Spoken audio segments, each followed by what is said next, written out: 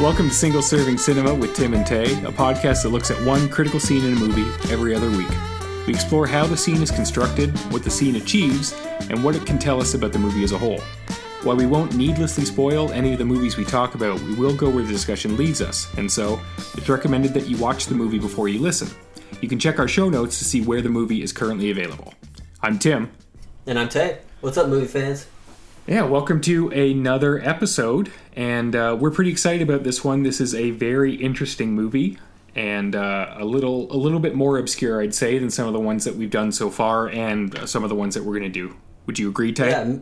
Yeah, maybe a little far off the beaten path, but I think it's still within our territory of, trying to get people into movies that maybe they haven't seen yet. Definitely. This is one that I don't hear brought up a lot, and it's one that I put off watching myself for a while. Yeah. So the movie, which I don't think we've said the name yet, is Krisha. It's a 2015 family drama about a recovering addict and alcoholic in her 60s attempting to reconnect with her family over Thanksgiving. Directed by Trey Edwards Schultz, Krisha stars his real-life aunt, Krisha Fairchild, in the eponymous lead role, and was produced on a crowdsourced shoestring budget. It's usually these kinds of movies that I see as potentially being a dramatic watch and something that maybe I push to the side until I feel the right mood to watch it in. Mm-hmm. But this is one that I was able to get on really early, and I'm so happy that it was recommended to me and that I was just on a very heavy A24 kick at the time of this release. Mm-hmm. This is right in their wheelhouse. I mean, they didn't produce it, as I understand it. They would have bought it from a festival. Correct. But you log it onto that list of movies that you, I think, marginalize as being very art house, or you know that they got a bunch of awards and they got a lot of acclaim, or they were made on not a lot of money, but they might feel like a chore in concept. And like so many of these movies, I'm sorry that I put it off for so long. It's punching above its weight, it's doing a lot with very little, and there's lots to talk about, so we can dive right in. Why don't you tell us about Schultz, Taylor? Yeah, this is a guy who, as soon as I saw this movie, I had to look up pretty much everything about him. As an aspiring young filmmaker myself, Schultz was someone who really sets the standard very high for people trying to make low-budget movies. This is, I don't think we need to get into all the awards that this film and that Schultz himself won, but basically they went into South by Southwest first and won both the Grand Jury and Audience Awards for Krisha, which is a huge deal, especially for a Texas filmmaker like Schultz. Yeah. Then they got into Cannes. They were nominated for the grand prize there as well, and went on to a ton of future awards all throughout the States and all over the world, actually. The noteworthy takeaway is how many times he won Best First Film for a director, and that happened at least 4 or 5 times based on the list I'm looking at right now, including wins at Austin, Cannes, Detroit, and New York. Yeah, it really can't be overstated how hard this film hit at the festival level. Just award after award and accolade after accolade. And as we had mentioned, it was made for next to nothing. So a little background on the production itself. So the first time he tried to make it as a feature, it didn't quite work out. I don't think that they got the coverage or the content that they needed. And it ended up as a short, which was made for about $7,000. And then using that short, they launched a Kickstarter. They raised around $14,000 and filmed this in their family home over the course of less than a week. If not just a long weekend. I think it might have been a week of production. Yeah. Trey worked with most of his family members. It's based on a story inspired by family members, and it was filmed at family members' homes. And I believe it was filmed at his mother's house, and it got the sense that it might have been his own house. Yeah, that's my understanding. It's either his house or his parents' house, but even possibly the one that he grew up in. So getting things for free, obviously, where he can, but also recognizing assets and talent where it lies, especially for something as intimate and personal as this. Yeah, and the term micro-budget gets thrown around pretty often with indie movies. This is a legitimate micro-budget. I don't know what our listeners' experience of festival circuits are, but a micro-budget film is usually considered somewhere under like $100,000. Yeah. So micro-budget is a term that's pretty loose, but this movie was I think what was this made for? 14 grand? 14 grand. So it's, as you were saying, like the scale of what qualifies a budget as being small or large is maybe a little bit off for the regular viewer in terms of the movie industry, but this was made for like pocket change, essentially. Essentially, yes. And that's just such an achievement for what this movie was able to go on and do. And also, like, look at the career he's been able to spark up just because he made a movie with his family. He went on to direct the movie It Comes at Night with a couple, like, pretty major stars. And then he went on, and I haven't actually seen his third feature, Waves, but apparently it went on to a bunch of festival success as well, and apparently it's a pretty strong film as well. Yeah, so I mean, even before we launch into the scene that we're talking about, if you're going to take any lesson away from Schultz, it's definitely be resourceful. If you're going to make a story about people, and if it's based about people that you know, maybe those people you know are good enough to play those roles. Yeah, I mean, work with what you got. Yeah, absolutely.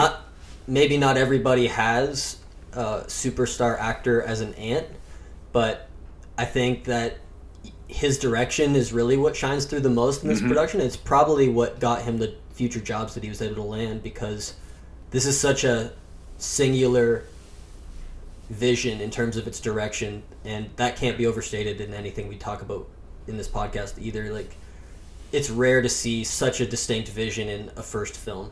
Yeah, to come out of the gate and have this kind of clarity, right? Like, you can tell that the same person was involved with all aspects of it. In some of the interviews that we watched in the research for this, he talked a lot about his editing process as well. He was very involved with that, and you can see his fingerprints on the whole thing. And it's not just because it's about something personal to him and about his family, but in terms of being an artist and someone in control of the product. It's got a direct, thick black line drawn through it from one end to the next. Absolutely, Schultz is clearly in the zone while making this movie. Yeah, and I think we should say too that we're talking a lot about, like, look at what you can do with this little money and things like that. And I think it might be easy to, on paper, assume that, oh, it's a family drama. It's like all those other family drama movies, a bunch of people yelling at each other. You have some catharsis at the end. That's really not what this is at all. It's different. Yeah, as we'll talk about, it's family drama as horror, and I think a great way to break into that idea is that Schultz himself refers to his movies as pure exorcism. He takes some personal demon or some painful memory or idea, and he explores them and he exposes them on film. And it really feels like that when you watch this movie. It feels like he has something to say, and he's using all these personal people and things in the movie to craft this exorcism. Yeah, it's this weird, I don't know if weird is the right term, but it's a striking example of one part exorcism and exposure and examination, and the rest of it almost appears to be like therapy. And I know that's making a number of assumptions about Schultz's connection to his work, but I'd say even as a viewer, when you're watching this, you cannot help but draw parallels in whatever scale to your family, whether you come from a really functional family or from a very dysfunctional one. It's up to our viewers to see how hard this impacts them on a personal level, but I know just watching this movie, it's quite a visceral experience, and can't wait to get into it more. Yeah. Well, with that, I think we can hop right into the scene then. I think we've teased the viewers enough by talking about it, big picture. Yeah, I think... Yeah, we're 10 minutes in here, and we should probably get to the scene. Yeah. So, as always, we're going to start with the tagline. The tagline was a little obscured for this movie, but the tagline we're going with, though, is, I want to be in your life. I want to be close to you. And this is, of course, a line from the central character, Krisha. And our scene today, this is one of the rare instances, I think, that we will be discussing a climactic scene of a movie. So we do want to emphasize a spoiler alert for this particular episode. Highly, highly recommend that you watch this movie. We'll tell you where to find the movie in our show notes, so just check there. Even if you're still listening now and you sort of got this nice overview about Schultz and what the movie does, stop listening right now, go rent it on Amazon or find it somewhere else, and then come back and join us for the discussion. That's right. We'll be here. So now we can get into, I guess, the scene itself. The scene stars Krisha Fairchild as Krisha, of course, Robin Fairchild as Robin, Bill Wise, who's the only actor actually hired for the film, who plays the character Doyle, and Trey Edward Schultz himself as Trey. After a series of seemingly traumatic encounters with her mother and Trey, Krisha relapses, unceremoniously uncorking a bottle of wine with a pair of scissors in her bathroom. She guzzles back the bottle, entering an almost dreamlike euphoric state. Returning to her family downstairs for the final dinner preparations, Krisha attempts to remove the giant family-sized Thanksgiving turkey from the oven. Her hands tremble and the turkey falls to the floor, creating an enormous mess and ruining the family dinner. Yeah, this is, again, as he said, normally we don't really want to examine the high point of the movie scene or the scene on which the movie really pivots, but especially given how unseen this movie appears to be, we thought it was good to look at this one because there's a lot to dig into this scene in terms of how it operates in the movie, how it uses point of view, how it's produced, and how it uses the trappings of the horror genre to make the stakes even higher here, in that Krisha is relapsing, she started drinking again, and there's a lot at stake here because it's an American Thanksgiving dinner on Thanksgiving weekend, and the turkey is the focal point of that. So there's a lot to be lost, and a lot is lost in the course of this scene. Yeah, and throughout the movie, there's a good buildup of Krisha actually taking care and maintaining and preparing this turkey. So this is also like something that she's personally worked on throughout the course of the film, all while in the background of like the family drama, and I guess there's just all the family stuff going on. She just kind of sits in the background preparing this turkey. It's important to understand that, yeah, over the course of the movie leading up so far, there's been all these attempts by Krisha to reconnect with her family, whether it's Trey himself or her mother who comes to visit.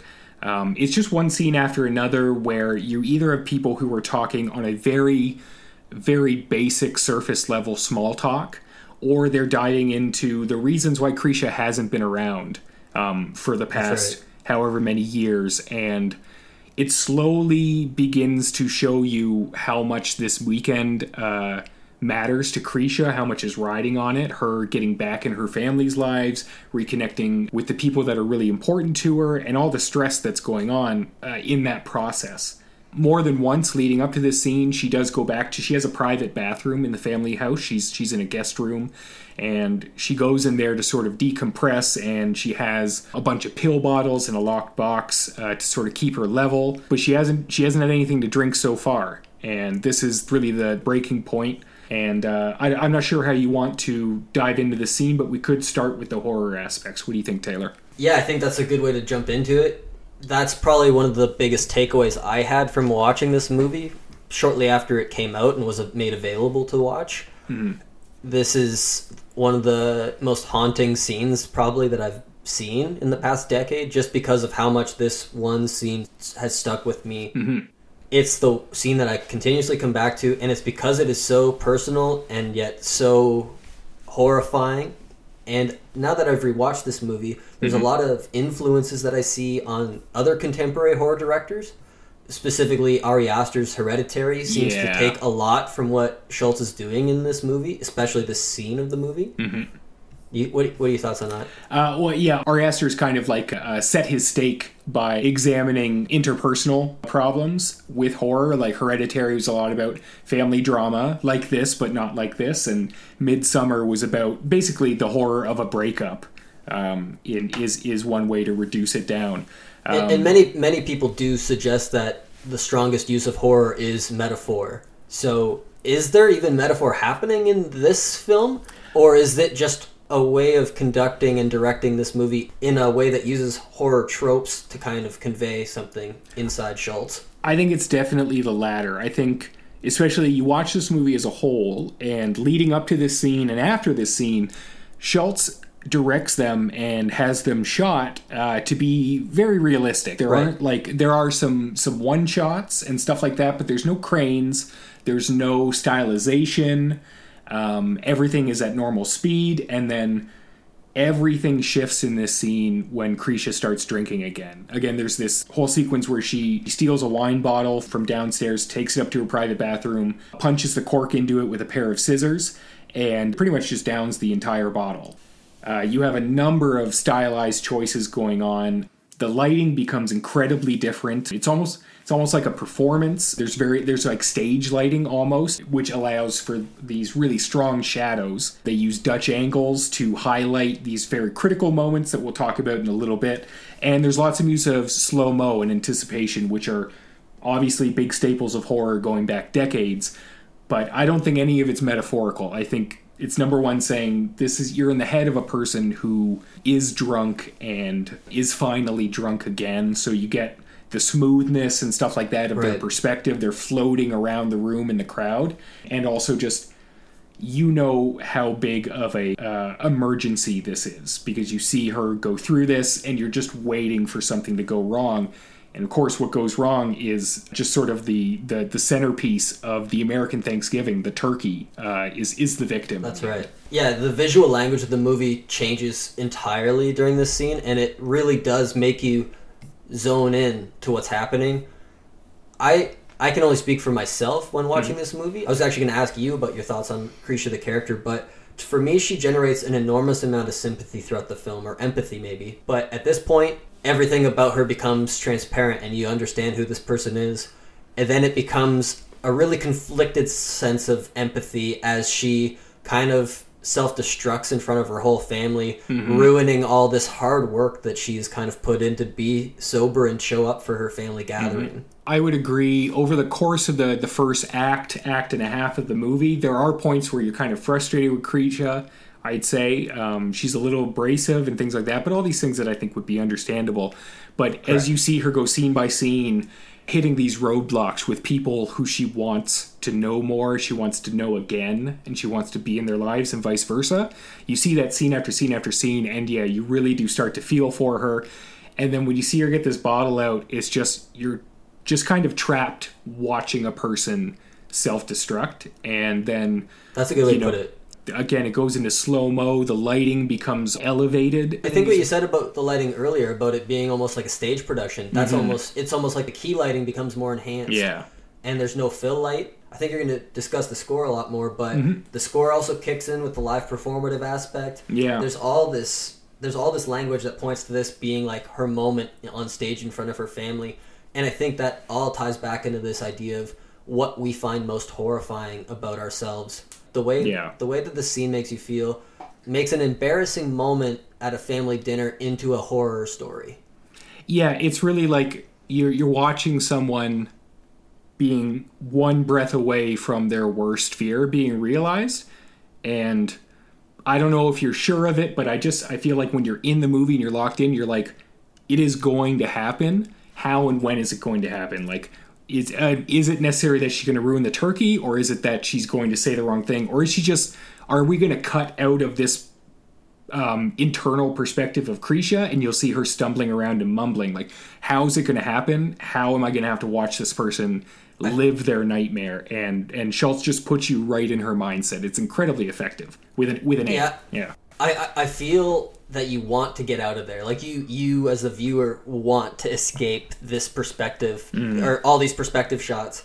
You don't want to be inside Krisha's head right now because it's truly what is horrifying about gatherings. And I'm not saying you need to be someone who relapses in front of their family to understand her emotions either. I think all of it is made incredibly relatable through this insular POV kind of camera work. You really see what she's focusing on and how those different elements impact her mental state. Yeah. When she comes down the stairs, the first shot is kind of her watching Trey cross the room in a really long 180 degree kind of pan shot. Yeah. Then you see her mother, you see Trey then talk to his like pseudo parents. Then you see her relapse. So yeah, I think we can shift into the qualities where it takes on Krisha's POV throughout this entire sequence. The entire movie itself is really in Krisha's POV, but this sequence puts you basically right behind her eyes without actually being a first-person camera shot. Yeah, that's important to note. Yeah, there are lots of shots of Krisha, but it does, without it being like the more gimmicky, shaky cam first-person shot, there are a bunch of shots when she's down in the kitchen after she's gotten drunk where you're gliding through these 3 or 4 out of focus layers of the family, because there's like 8 or 9 people in this kitchen, right? They're all waiting. Yeah, they're there's all a just lot of people. Yeah, they're having drinks. The turkey's going to be done soon, and your camera's gliding through like I think you would think you were when you're feeling like Krisha. Everything's smoother. There's soft focus because your eyes aren't focusing as well. Mm-hmm. And it is keeping a focus on Trey because that character is very important to Krisha's character, which there's more of that in the movie as a whole, which I don't think we need to dwell on too much. But another point that brings up the horror tropes and reinforces Krisha's point of view is when Trey's, however you put it, his adopted parents are really close to him. Like one of them, I think they brush his head or put a hand on his shoulder. You get a Dutch angle, which is one of the most fundamental and basic horror tools, right? It puts you just off kilter. Just meant to convey that sense of the world being off. Yeah, and it's that, and then you also get another Dutch angle with the turkey. And yes. That one's really interesting because it like simulates the motion of her like tipping the pan with the turkey in it. And I really love that shot. Yeah, the process of the turkey coming out is just like an expert build of anticipation. You've got the oven door comes down, and there are these big... And the oven lights are behind the turkey, and it's so... not spooky, but unnerving, I'd say. Yeah. And especially just as a change from the visual quality of the rest of the movie. It's so imposing, and you see how important this turkey is. She's pulling it out. You've got the Dutch angle, and then you see it's in like a roasting pan, and all the juices are in the bottom, and they're sloshing around, and they're hitting the sides. She just has to like basically pivot and get from the oven to the counter. Motion. It shouldn't be that much, and it's such a journey. Like it almost like you have telescoping presentation of time as it goes on, right? Because like she goes down the hallway, she gets down the stairs, she's walking around, she's seeing everybody, she sees Trey. Kind of like time is standing still. Yeah, and then you get to the turkey, and it's like the last minute of this sequence almost is just the turkey coming out, and then almost makes it to the counter. And then you have the shot, it's just on the floor, and you see what looks like gallons and gallons of this roasting fluid and juices hitting the floor before the turkey joins it. And then I think it hard cuts back into reality, right? Yes, it's the music stops, and it's a hard cut right back into the real audio of the scenario, and it's very jarring when it happens. I guess it's kind of expected in that second that it will happen. Yeah. But it's really shocking, and it's what allows you to kind of escape Krisha's perspective, but it's when you don't want to escape. It's like, oh, please don't let me back into that world of like this family where everyone's going to be yelling and freaking out. And they do, like they immediately, like some of the people are crying because their dinner is ruined and because they know that Krisha has started drinking again. Bill Doyle, who does so much with so little in this movie, is just so nasty in the fallout. You mean the character Doyle? Doyle, sorry, Bill Wise plays Doyle. Like, you cut to the reality, and Doyle is laughing, and he's making jokes, like multiple jokes, one after another. But like, grab me a leg off that thing while it's still hot. Like there's it. Don't worry about what we're gonna eat. I can tell you what we're not gonna eat. It's all in that garbage can. As they're like trying to scoop up the juices. It's just, it's painful. He is a very effective character. Yeah. And again, like, this entire discussion really points back to one of the key qualities, I'd say, in a capable director is they can get you to feel what they want you to feel. There's an intent, and it happens. And this kind of thing where, like, people say Spielberg is the master of that, to the extent that other people will criticize him, say he's manipulative. I personally think that's the point of movies. You are being manipulated. But for Schultz magic trick, of course. Yeah. For Schultz to do this right out of the gate, I think he puts you into this scene where you're just in this person's head and you feel exactly what they feel. You know exactly what's at stake, and you know in your heart that it's going to happen. There's no way out of this. You have to walk into this accident with your eyes open. Yeah, for as much as you want something good to happen for Krisha, there is such a sense of loss and hopelessness that you don't expect her character to make it out of this scenario on good footing, and she doesn't. No, like people start interrogating her about drinking, and there isn't even any there's no gracefulness to it. No, it's brutal. There's no chance that like she can pull something off. She's trying to accuse Bill Wise's character of being the one who was drinking from that wine bottle that was in her bathroom. And like it's not even like people for a second are like, oh, he drinks too. They're like, no, like you obviously did this. You obviously ruined this evening. You obviously ruined your chance to be in our family's lives. And then you have like the final act of the movie, because this happens around 50 minutes in, and what's the movie, around 90 minutes? Yeah, it's 80 minutes actually. Okay, yeah.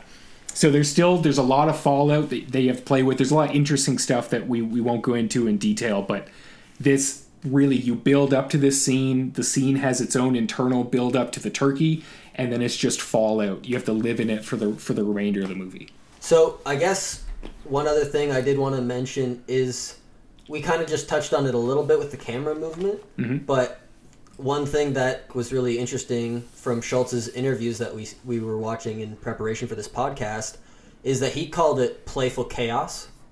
I think that's a really excellent term for how this movie makes you feel with its camera work.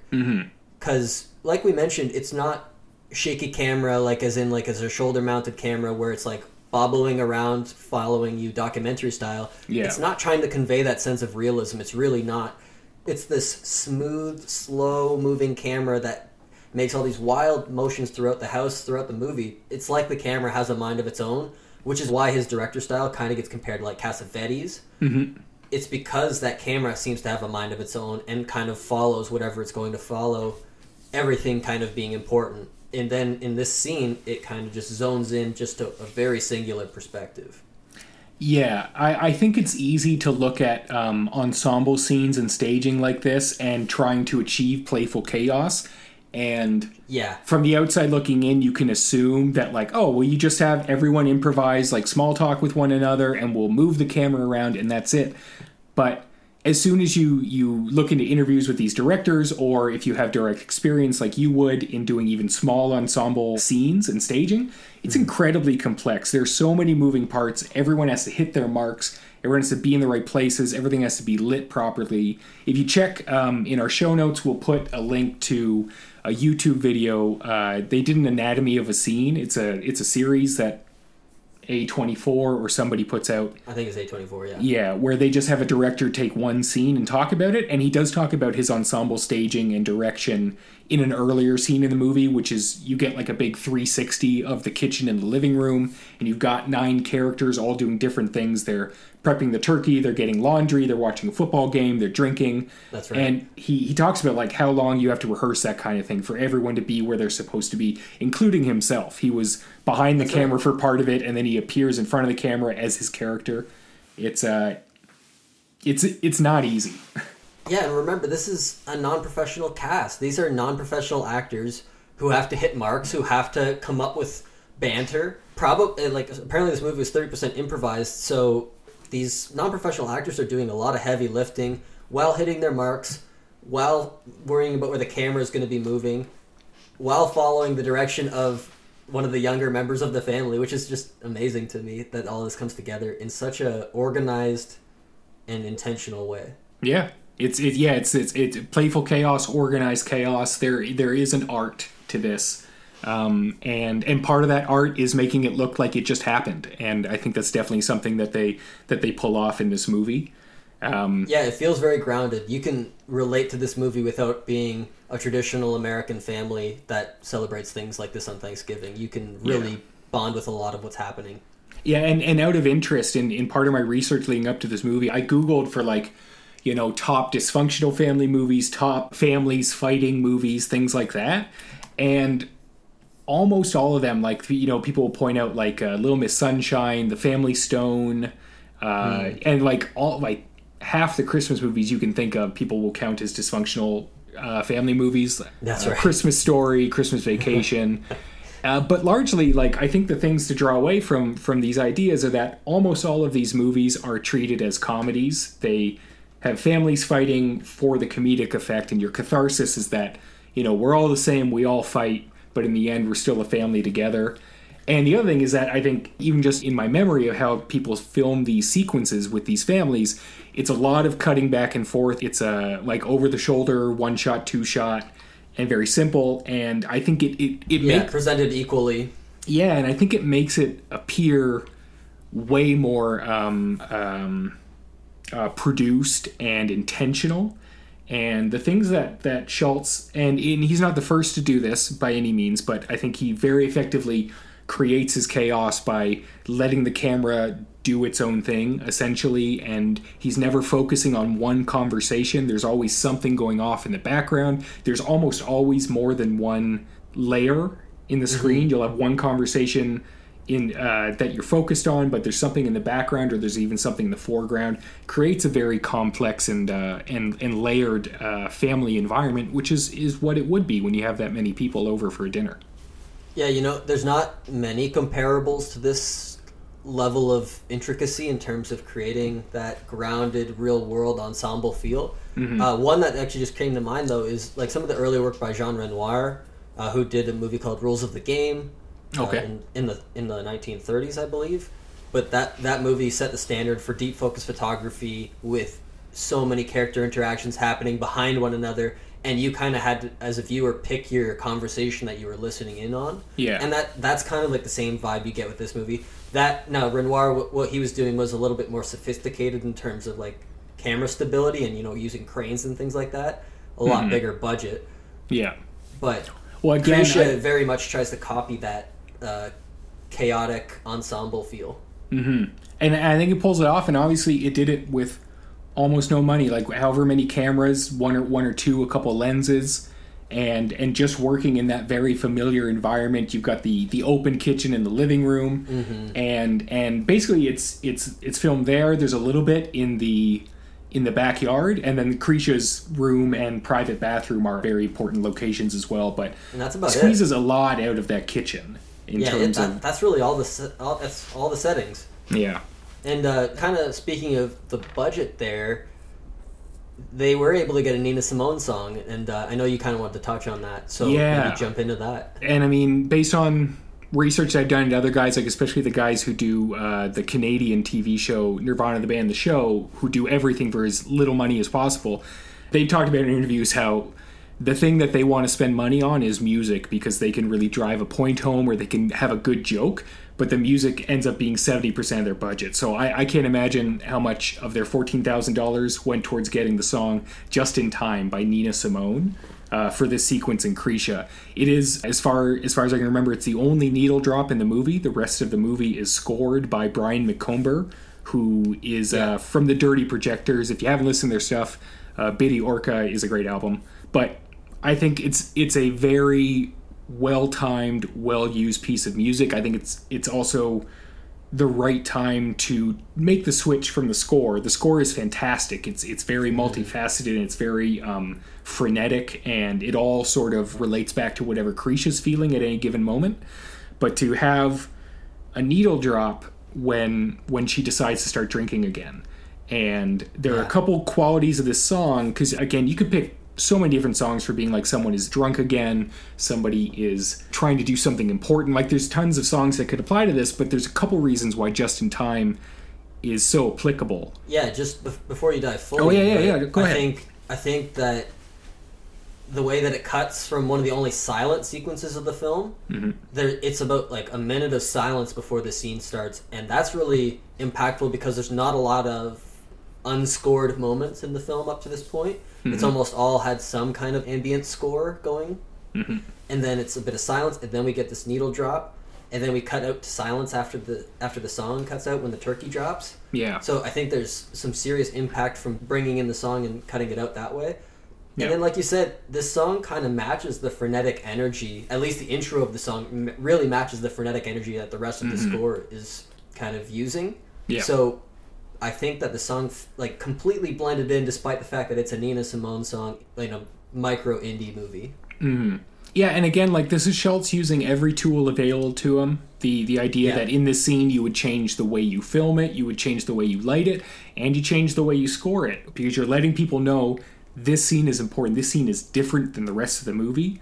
You're getting into Krisha's head, and the song Just in Time, it's a live performance recording, so you have audience clapping at the beginning and at the end, and after I think there's a piano solo over the bridge. So you have people clapping and... go the ahead. applause starts right when she gets the cork through the bottle. Like, Mm-hmm. right as soon as the cork slides into the bottle, Yeah. and the applause starts, almost like it's cheering her on to start drinking there. Yeah, well, you get this idea that internally, this is any form of addict situation or any dependency. This is what you've wanted, and now you've got it. So, give yourself a big hand and get going. And then also the idea that the song is a performance and Krisha is performing. She's going downstairs, and you do get some shots of her face in the sequence. It's not all outward looking. And the shots of her face, she looks kind of suave, I'd say, not reading into it too far. She's The first shot, for sure. Yeah, when she's walks got a down. relaxed smile on her face, and I think she's feeling right. She's feeling better than she has the full weekend, and she's ready to go down, take out the turkey, and just succeed, right? She's going to win. Yeah, it feels almost like it's going to be that triumphant moment, but obviously, like, that goes awry pretty quickly. And then you dive into a song a little bit more, and you realize that it's kind of a song that is dealing with these exact themes as well. So yeah. So just in time, as the title suggests, is that there's something at stake. There was something about to be lost, and just in time, Nina is singing to a paramour, someone important to her. Someone found her just in time. She had nothing left. She was at the end of her rope, but she was saved. And the song crescendos. It has this really driving left-hand piano chord, just da da da, which I think lends itself to the scene. It keeps it pressing forward and builds a little bit of anticipation, working hand in hand with the way the scene looks. Well, it is a chaotic song with a steady rhythm. Yeah, at the upper end, you've got jazz, so you have soloing, you have people improvising, which obviously, on a very surface level, plays right into the way that this movie is produced and the way these people are acting, and the way that Krisha's acting. She's floating around, she's making one decision to the next, and the song is building, and it crescendos with Nina Simone saying, "You changed me, you changed me, you changed me," and it really, I think, points directly to the core relationship in this movie, which is between Krisha and Trey. Krisha's looking for a connection with someone outside of herself. She's done what she could to make herself better, to heal. She talks about this with other characters in the movie, about sort of her healing journey. But in the end, it's going to come down to someone other than her. Just like with Nina Simone, someone saved her. And she's looking for that someone that doesn't happen. It doesn't happen, arguably, depending on how you want to interpret it, not because her family cuts her off or doesn't give her a chance, but because she goes off book. She improvises, she gives in, and she drinks that wine, and it ends up ruining the dinner, ruining the weekend, and ruining her chance. Yeah, and you really feel that by the end of the scene, that it's like over and that she's not going to get another shot at this, pretty much. Now, one really interesting takeaway from dissecting this scene is that the record of the Nina Simone song is actually diegetic. Yeah, they show you it spinning at one point, right? And Trey, the son, puts it on. It's like the first action of the scene when she comes down the stairs. He's actually putting the record on in the kitchen. So the fact that it kind of plays, it starts out as this non-diegetic applause for Krisha as she consumes this bottle of wine, and ends up being some piece of diegetic music that her estranged son Trey is actually putting on for them all downstairs. I think all that just has a beautiful synergy to it. Yeah, and it is important to note, it is presented as diegetic, so it's not in her head, but it is, how do you want to say? Of the film world. It's produced non-diegetically. You don't hear dialogue, you don't hear sound effects or Foley or anything, you only hear the song. It's shown diegetically, but it's not heard diegetically. Correct. It's very loud, it fills the sonic space of the movie at the time. But that is a good point, that you do have the spinning record and Trey puts it on. And it is clearly the Nina Simone album. So yeah. And then once the turkey falls, it's the cadence, it's the wrap up of the piece. Turkey falls and hits the floor, and then you're right back to Brian McCumber's score with very conventional horror music. Nothing against him. I think it's well chosen and it's well directed to just go to your sort of scary violins and your tones that are crescendoing really fast and little bright hits of things. It's all off kilter, and it's the things that you recognize as saying, this is scary, this is traumatizing.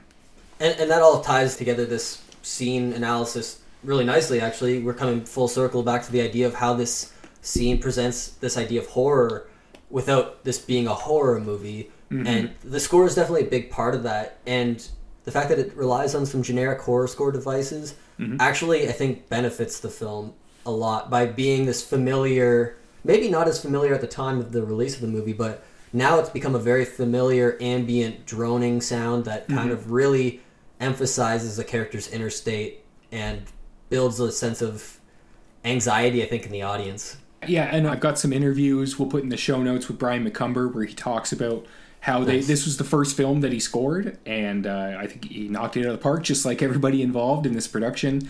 And yeah, at every single point with his score, it was supposed to reflect what Krisha was feeling. So sometimes it's more nervous energy, sometimes it's more relaxed when she's sitting outside and having a cigarette. And in times like this, she knows what happened, she knows what she did, and she knows that all is lost. But you know it's coming, and that's what even makes it, I guess that's what makes the anticipation that much more traumatizing to the viewer, is that you just know that this character isn't going to come out of this looking good. Yeah, I mean, that's one of your core tenets of suspense or horror or anticipation in film, anything like that, is that a mystery, not knowing what's going to happen, is almost never as effective as knowing that something bad will happen. It's that whole Hitchcock thing about what's more suspenseful, a bomb blowing up or you see a bomb ticking underneath the table, right? And this whole scene is when's that turkey gonna blow up, right? To really reduce it down. I think that's a fitting metaphor for the scene. Yeah. So I think that probably wraps up our scene analysis. We are hitting a later mark in our showtime, so maybe we can get to some shout-out scenes from Krisha. Yeah, absolutely. I'll do mine first. We're both just going to talk about other great performances in it. Yeah, mine are there's 2 or 3 scenes between Krisha and Billy Wise, who plays Doyle.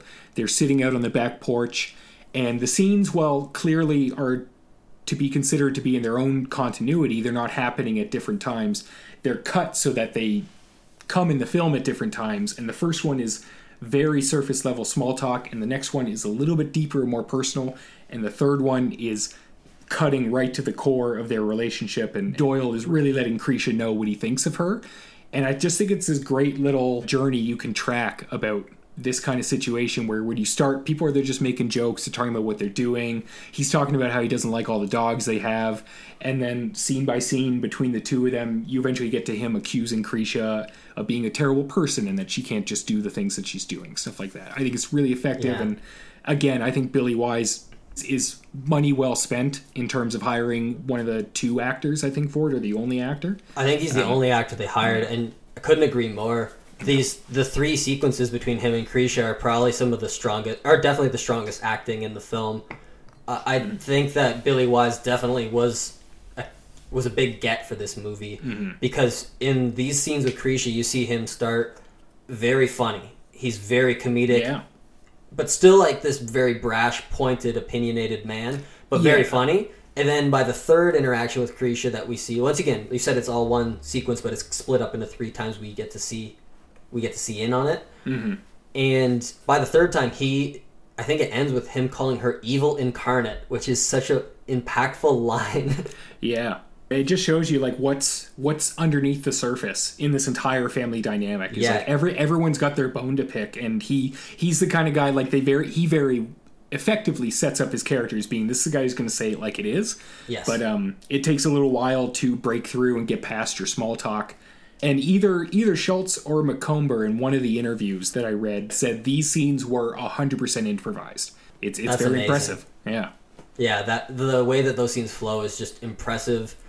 I can kind of see it now that you say that, because just the way Krisha is kind of very free form in those scenes versus some of the other scenes where she's incredibly composed. Yeah. But I think it's a big pat on the back for both those actors and for just the film itself. Like the way that Schultz used his aunt Krisha as such a dynamic force in this movie is incredibly interesting and inspiring. Yeah. And kind of going off that, my shout-out scene, it's a long one-take shot featuring Trey Edward Schultz's actual grandmother, who in real life suffered from dementia, and they still got her to be in the movie.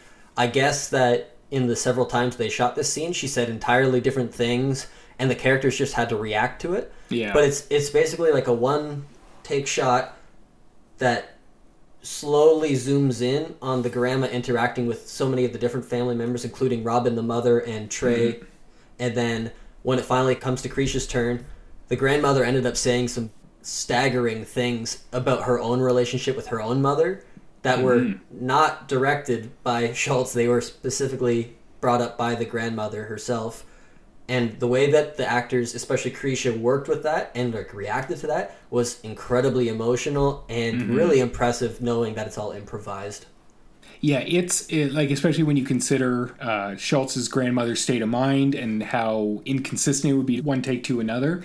It's, in terms of the movie as a whole, that's the lightning in the bottle, I'd say. Yes. That they pulled this off. It's such an effective sequence. The fact that it's a one take just makes you sit with Krisha's reaction to what the grandmother's saying. And otherwise, the grandmother's not in too much. There is a great shot of her staring at Krisha after the turkey falls, and it's very, like, that's Ari Aster horror right there. It's just an elderly family member through a doorway to another room, just kind of staring you down. And again, that's the emotion that we apply to the grandmother, because probably Trey wasn't able to direct her to say, like, look spooky, look judgmental. It's just that she's a witness. Yeah, he didn't have a lot of control over the scenes with his grandmother in it, but I think like there's a couple shots of her kind of interacting with family members throughout the movie too. Those are really nice scenes. I give this director so much credit for what he was able to do with his own family. Yeah, no, it's super impressive. I mean, I think you guys over the past 45 minutes, 50 minutes, however long this is, you will have gotten tired of us saying how impressive Schultz is, especially in this production, but we may have just proven that it can be overstated. But if that's a takeaway to have, that's the takeaway is check out this movie and just see what you can do with so little if you're resourceful, if you know the tools available to you and what you can do with them, and if you can recognize some considerable talent in your family. It's a testament to his skill as a director, how well this movie comes off with what he had at his disposal. And I know we've overstated it plenty throughout this podcast, but it's worth watching just to see a very good young director's mind at work. Mm-hmm. Yeah, absolutely. I'm really looking forward. I haven't watched it yet either, but I'm looking forward to checking out Waves. I think we're both going to be watching that soon after this discussion. Yeah, definitely. All right, so just to wrap up the show like usual, we're each going to give you a recommendation, something we watched recently and that we think you should watch too. So, Tay, go ahead. So for Canada Film Day, I watched the movie Exotica from 1994, directed by Adam Egoyan. It stars Bruce Greenwood, Elias Koteas, and Don McKellar in a pretty loaded Canadian cast. This is Canadian cinema to a T in my mind. It is abnormal, it's kind of disgusting, and the locations are stunning. I love the look of this movie. Adam Egoyan has a way of making movies look sterile or cluttered in a weird way that, I don't know, his environments look like you don't want to be there, but you want to be there. It's like a weird dichotomous feeling towards everything in his movies. And I think it is a very fitting movie if you're really looking to tackle a critical piece of Canada film. We've talked about Elias Koteas, I think, on our Gattaca podcast, and how he's just this excellent B-list, maybe even C-list actor who just gets into some really cool roles and does a lot with them when he gets them. So I'm not going to say too much more about the movie. Just look it up, check it out, and if you think it looks interesting, you'll probably find it interesting. Yeah, I haven't seen it, so I'm definitely going to check that out. I've got it on the list. And Koteas is always good. Maybe some point down the line, a couple years from now, we can do a little Koteas miniseries and dive into Crash and really, really alienate our audience. But my recommendation this episode is Ponyo. Nothing particularly revolutionary. It's a Miyazaki directed Ghibli movie. And Netflix now, in Canada at least, they have the entire Ghibli library. And, during our lockdown, I was going through and watching ones I hadn't seen, many of which are like, TV movies that they did from earlier in the 90s, way more basic animation styles. They're still very impressive. And I'm recommending Ponyo because I feel like there might be some other people in my position who had seen Spirited Away, Princess Mononoke, all the really well-known Ghibli ones, and for a long time I put off Ponyo because I heard it was just like their take on Little Mermaid, one of the more childish ones, down there with My Neighbor Totoro. Nothing against My Neighbor Totoro, but it's something I never really got around to. And then because of all the extra time on my hands, given the current situation, I got into Ponyo, and it's one of the best movie experiences I've had in months. It's so enjoyable. It moves extremely well. It's like 80 minutes, maybe 90 minutes tops. It's extremely well produced. Obviously, the animation is great. And it's also probably my favorite score from the regular Ghibli composer Joe Hisaishi. He's an extremely talented composer. He does a lot of cool stuff in a lot of different movies. This one in particular, he draws on influences from Wagner in it, like The Ride of the Valkyries, which you'd recognize from any movie set in Vietnam. You can hear bits of it in Ponyo for a very interesting reason about how the story, which lends itself to Little Mermaid, also lends itself to the story from Wagner's operas. But anyway, a long and rambling chant just to say Ponyo is great, and if you've been putting it off as a Ghibli fan, go check it out. I have not seen Ponyo, so I'll also add that to my list. Look at us just giving each other recommendations this week. I know, right? It's like we never talk to each other except on the podcast. Talk about movies. Yeah. All right. So that's another episode in the bag. Thank you very much for listening to the Single Serving Cinema podcast.